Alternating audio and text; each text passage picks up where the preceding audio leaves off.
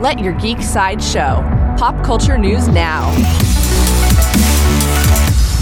Hi, this is Andrew, and here are your pop culture headlines. Coming soon from Paramount. Paramount released the first official trailer for their upcoming film Dungeons & Dragons: Honor Among Thieves. When a band of thieves accidentally steals a powerful artifact for some truly evil people, they'll have to fight to save the world.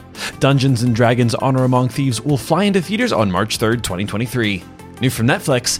Netflix released a new promo for the 4th season of The Dragon Prince.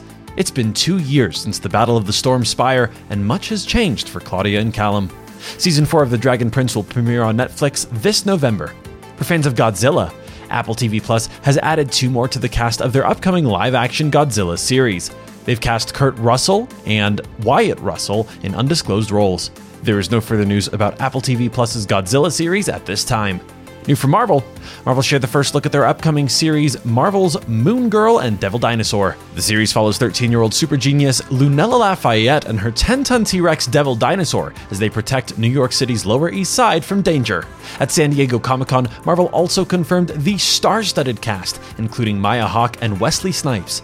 This has been your Pop Culture Headlines, presented by Sideshow, where pop culture is our culture.